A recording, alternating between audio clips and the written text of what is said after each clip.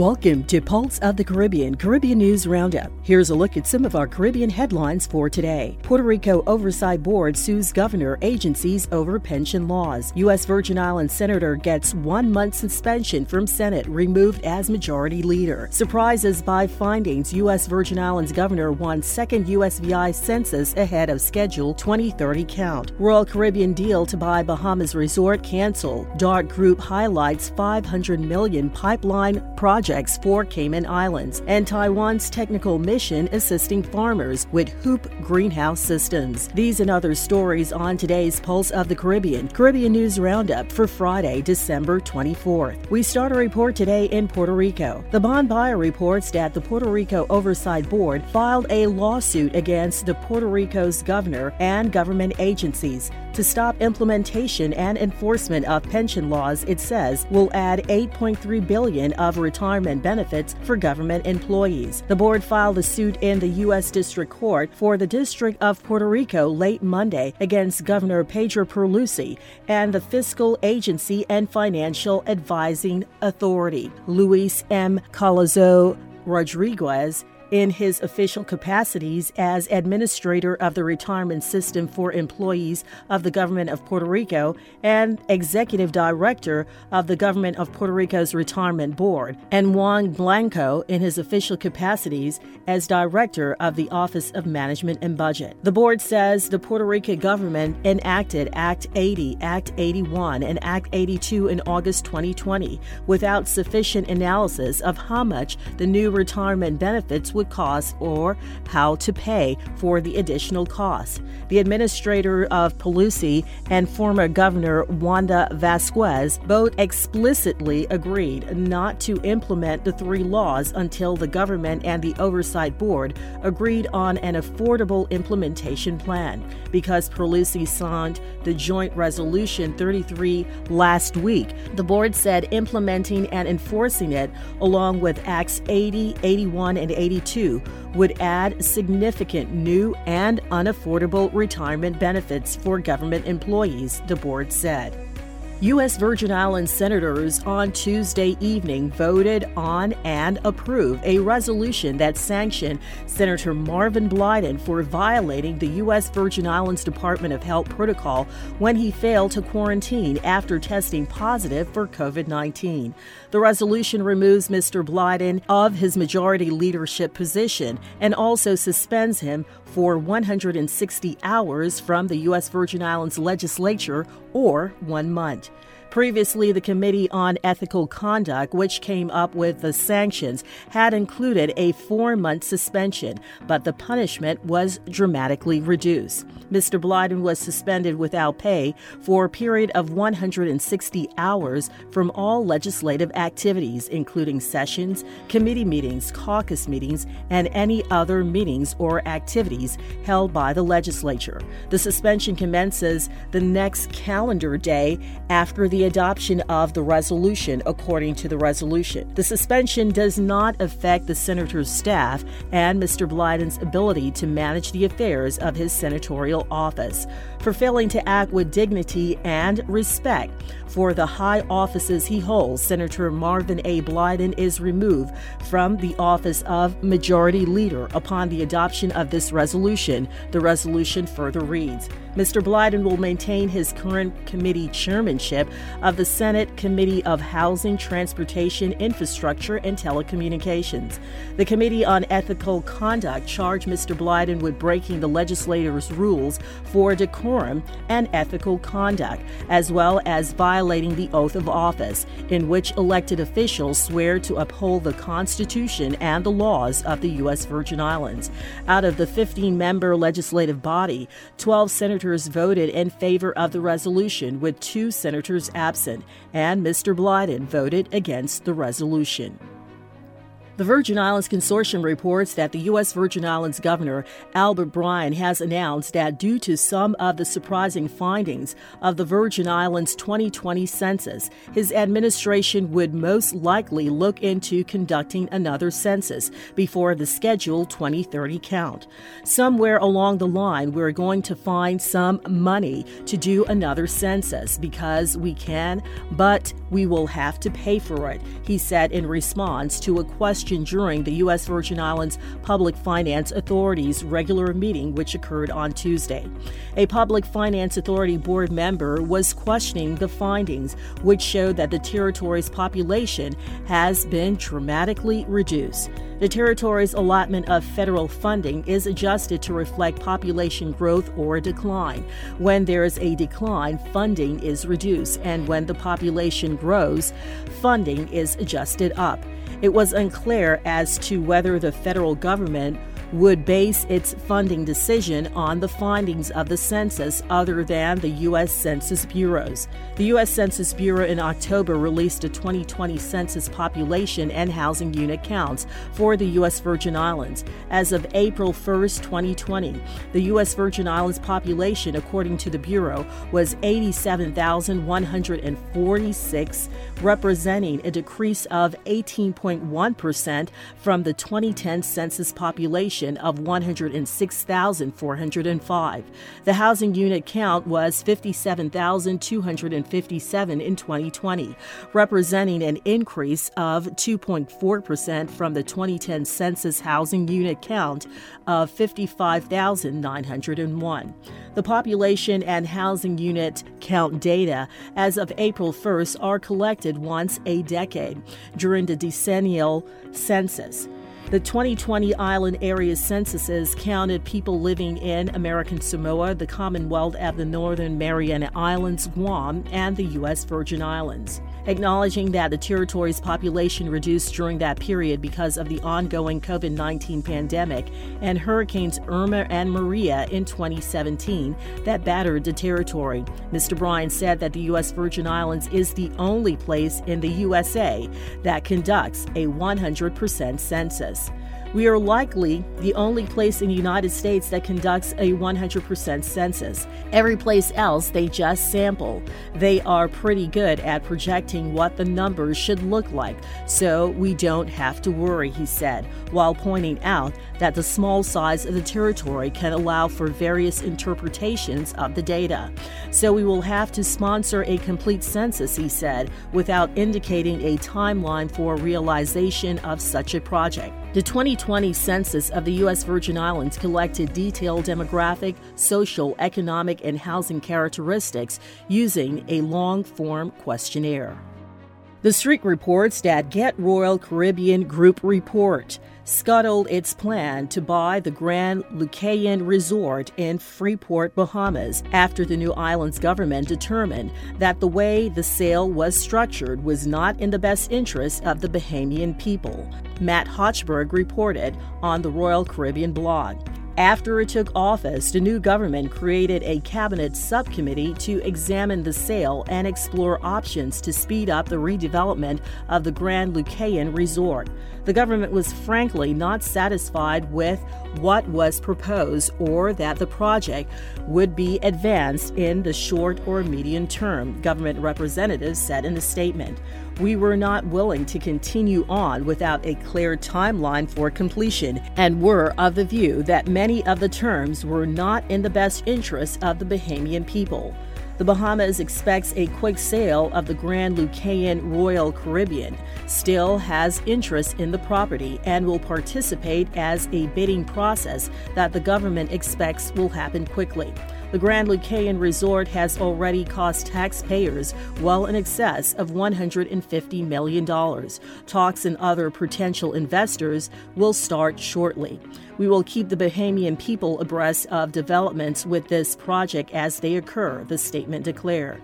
Royal Caribbean had big plans for Grand Lucayan. The cruise line had planned to redevelop the Grand Lucayan Resort into a major tourist draw. The plans include a beachfront destination, which would include a 526-room hotel, shopping village, spa and wellness center, water and adventure park, convention center, adventure activities such as zip lining, restaurants and bars, and entertainment, according to the Royal Caribbean blog, which has no affiliation with the company. In addition, the cruise line was expected to help redevelop the shops in the cruise ship terminal in Freeport. Those plans are off for now, but they could be revived. Royal Caribbean remains committed to working with the government of the Bahamas and the people of Grand Bahama to support the government's vision for the transformation of the tourism product and offerings in Grand Bahama, the company said in a statement.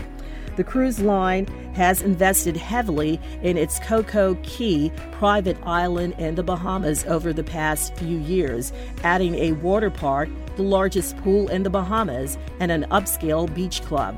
It is currently developing an adults-only area on the island. Royal Caribbean also has plans to build a destination experience on Paradise Island in Nassau, Bahamas, and it has leased land to build that property. The Cayman Compass reports that the DART Group is investing more than $500 million in a pipeline of real estate projects in Cayman, a senior company official revealed. Speaking at the reopening of the newly refurbished Ritz-Carlton Resort last week, Justin Howe, president of Real Estate Assets Management for DART, said the $50 million investment in the hotel was just the beginning. He said DART has spent $12 million renovating the old Comfort Suite Hotel, which has now reopened under the Hampton by Hilton brand. Hotel Indigo, currently mid-construction on 7 Mile Beach, will open to visitors in 2024, he said. Howe said DART was committed to Cayman and had high confidence in the resurgence of the tourism industry. In total, the DART pipeline of projects and inward investment in Cayman real estate is well over $500 million, creating hundreds of jobs, he said. The developer is also continuing construction on new office and apartment buildings in Camana Bay and recently completed a multi-million-dollar expansion of the Cayman International School. Cayman is well placed to welcome back the visitors we know are longing to return to our shores as global travel picks up in 2020, he said. Tourism Minister Kenneth Bryan has welcomed DART's investment. Speaking on behalf of the government at last week's reopening event, he said the company's spending was practical demonstration of hope for the islands. I'm delighted that the DART Group continues to demonstrate confidence in our islands and the resurgence of our tourism products, he said. I applaud the organization for being bold and seizing this opportunity to further invest in the Cayman Islands. St. Lucia Time reports that St. Lucian farmers are being urged to adopt the hoop green method of farming to not only reduce the effects of climate change on their livelihoods, but also increase their production. The advice came during a field visit on Wednesday this week by officials from the Taiwan Technical Mission and St. Lucia's Minister for Agriculture, Fisheries, Food Security, and Rural Development, the Honorable Alfred Prosper. Prosper and the Taiwan Technical Mission officials paid a field visit to Makud, where farmer Murky Xavier is already realizing better crop yields after introducing hoop greenhouse to his farm. The 24 hoop greenhouse units on Xavier's farm are each 6.5 feet by 60 feet in dimension. While Xavier bought the materials for the hoop greenhouse, technicians from Taiwan's Technical Mission provided assistance in setting them up. Xavier is already planting watermelons and cantaloupes using the system. Prosper believes more farmers need to follow Xavier's example. What I saw today is a clear demonstration of interest by this farmer, and I would like to see this emulated by other farmers in St. Lucia, Prosper said. It is the direction in which I want our farmers to go. Climate change is impacting us, and we have to move in a direction that will ensure that climate-smart agriculture is the way to go. Prosper noted that while diversification remains a key component of the agricultural sector, there are many new technologies in agriculture that can also encourage farmers to remain in the sector and make money. Benefits of using the Hoop greenhouse include longer growing season, protection of crops from harsh weather, pest prevention, and more crop options. The Taiwan Technical Mission plays a very important role in assisting St. Lucian farmers in implementing better farming practices and offering marketing of their produce. Antigua Newsroom reports that Ubuntu Connect Front Caribbean wants a monument of honor in St. Eustatius for all African people who have ever set foot on St. Eustatius in the eras of slavery. Rather than focusing on the abolition of slavery, Ubuntu Connect Front wants a prominent and permanent memorial site where the spirit and strength of ancestors can be honored. Kenneth Cuvier, chairman of Ubuntu Connect Front Caribbean, said, "We would like to see the monument be a gathering point for memories, African tradition, ceremonies, and prayers, not just for residents of St. Eustatius, but for other Africans in the diaspora as well. Tens of thousands of African children, women, and men have forcefully set foot on St. Eustatius during the transatlantic and inter-island slave trade, only to endure all horrors of slavery. We must give them the dignified respect they have earned but never received." Many cities in the Netherlands are now diving into history in search of traces of its slavery past. In St. Eustatius, these traces are abundantly present. Not known by many, St. Eustatius was the largest transit port in the transatlantic slave trade and the inter-island slave trade in the Caribbean in the 18th century. In 2021, it seems like you are still walking around in colonial times, with colonial images and names in public places, and with landmarks such as Fort Orange, Battery de Wint, a memorial for infamous Dutch colonizer, and one for the former queen. Also, the much-promoted historical fact of the first salute to the U.S. in 1776 was given by a slave owner. Ubuntu Connect Front is working on a community-based inventory survey on the realization of the monument. The old market in Orangetown would make a symbolic location for the monument, as this was the place where the sale auction of our ancestors took place. How the monument should look is not in our plans. That is something for the community to discuss and decide on, the organization said. And finally, Trinidad and Tobago's Newsday reports that two-time Trinidad and Tobago Olympic medalist Kishorn Walcott concludes his 2021 campaign as the 10th best men's javelin thrower in the world. On Tuesday, World Athletics published its updated track and field athlete rankings, which saw Walcott finish on 1,276 points.